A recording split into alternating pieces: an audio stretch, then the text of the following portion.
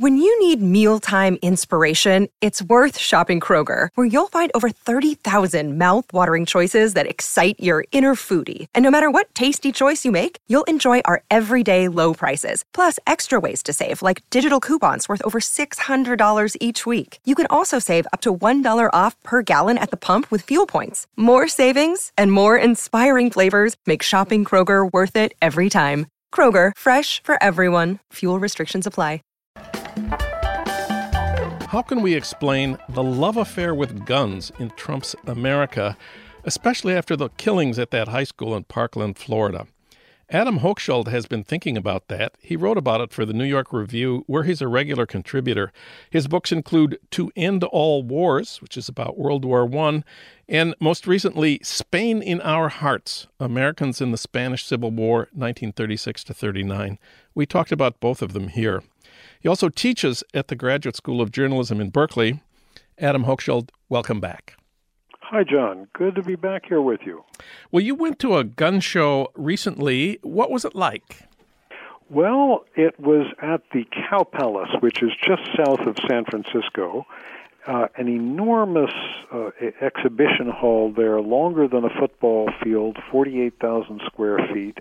And every inch of this huge room was packed with tables displaying every conceivable, type of rifle, handgun, an ancient musket that fired with black powder, a Japanese gun that fired a bullet that was an inch and a half in diameter, plus all kinds of survival in the wilderness gear, beef jerky, bear jerky, emergency flashlights, knives of all sorts.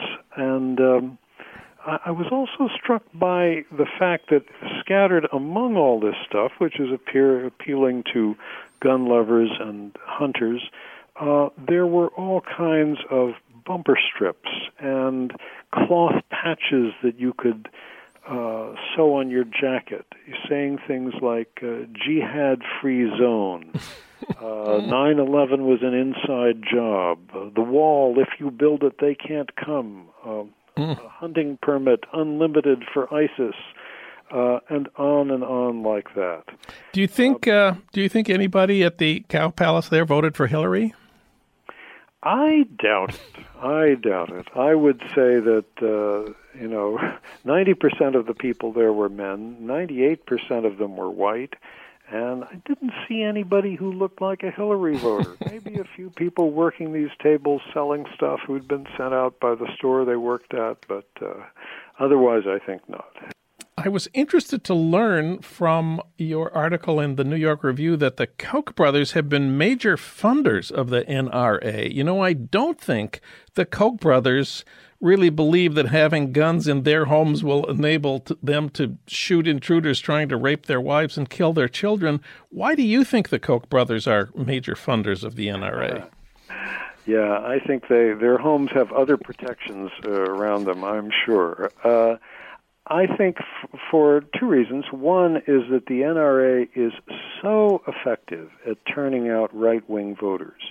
They've got 5 million members, and their real strength is that these are people who vote according to what the NRA tells them. Every member of Congress, every member of the Senate, every state legislator is rated on his or her attitude towards guns, and people who join the NRA, who are not all gun owners in the country, but those who care most passionately about that, and they tend to be people who, where owning a gun is an important part of defining who they are, they will vote. They turn out to vote in huge numbers, a very high proportion of them vote, and they vote according to what the NRA tells them.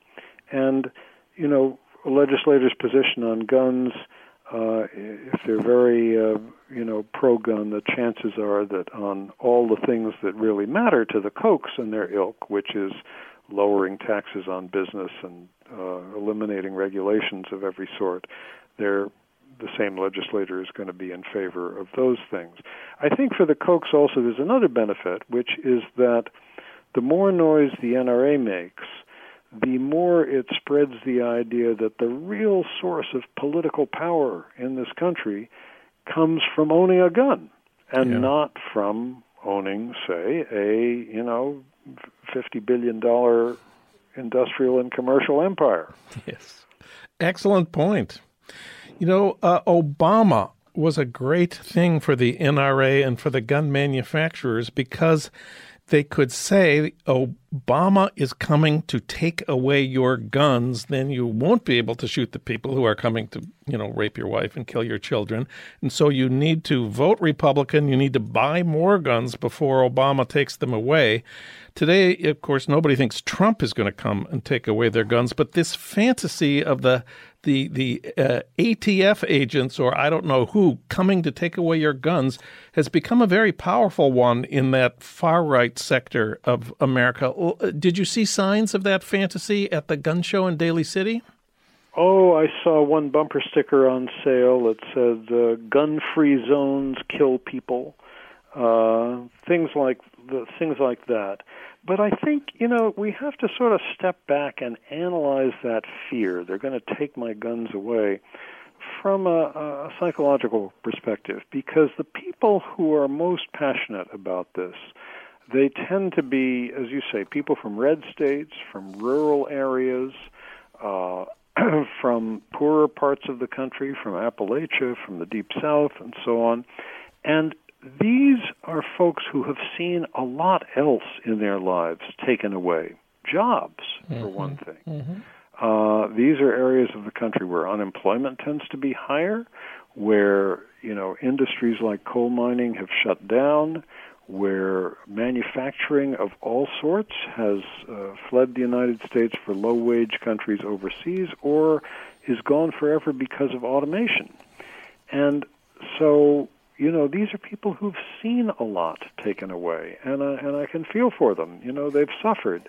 And I think the NRA very shrewdly focuses their fear on the idea they're going to take away your guns, and this is something that politicians can promise, we'll never take them away. Whereas, of course, you can't really promise that you're never going to take, that somebody's job isn't going to disappear, because everybody knows it's a very unstable economic climate, particularly for lower wage workers in manufacturing type industries.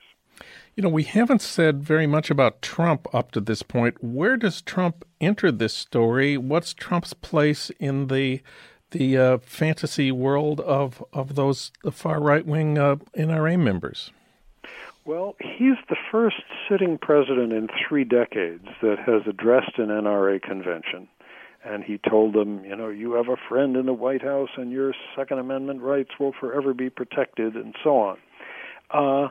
I think, to me, the scary thing about Trump's relationship to guns is this. One branch of this phenomenon is the rise of the militia movement. Yes. And we've seen these folks, we saw them marching through Charlottesville, Virginia last August in their camouflage jackets and so on at that rally trying to prevent the Robert E. Lee statue from being taken down, where there was, somebody killed by one of these right-wingers who rammed his car into a crowd. We've seen them at these land occupations in the western states, in Nevada and Oregon, where armed militia gather because they're in defense of some rancher who wants to graze his cattle on national forest land, and so forth. So they're also armed militia who have, as volunteers, gone and patrolled near the Mexican border. What's ominous to me is that under Trump, that number of armed militia groups in the United States has soared very ominously. The Southern Poverty Law Center, which counts these kinds of things very carefully, counted 165 armed militia groups in the United States in 2016. That number rose to 273 armed militia groups in the U.S. Last year, 2017. And I'm afraid of a couple of things there. One is that the next time there's one of these standoffs on an occupation of national forest land, such as we've seen, I can't imagine the Trump administration cracking down on people who are the concentrated essence of his base. And is that going to encourage more occupations?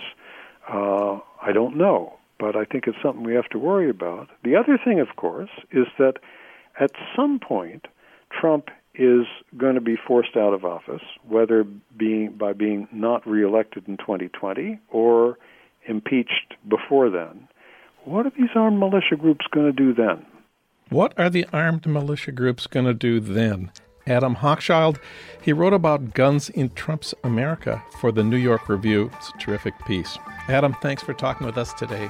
Thank you, John. Keep up the fire on Trump, okay? Okay.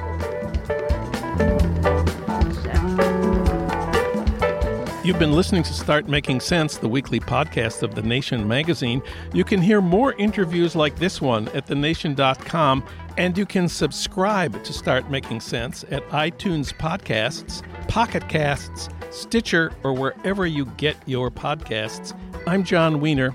Thanks for listening.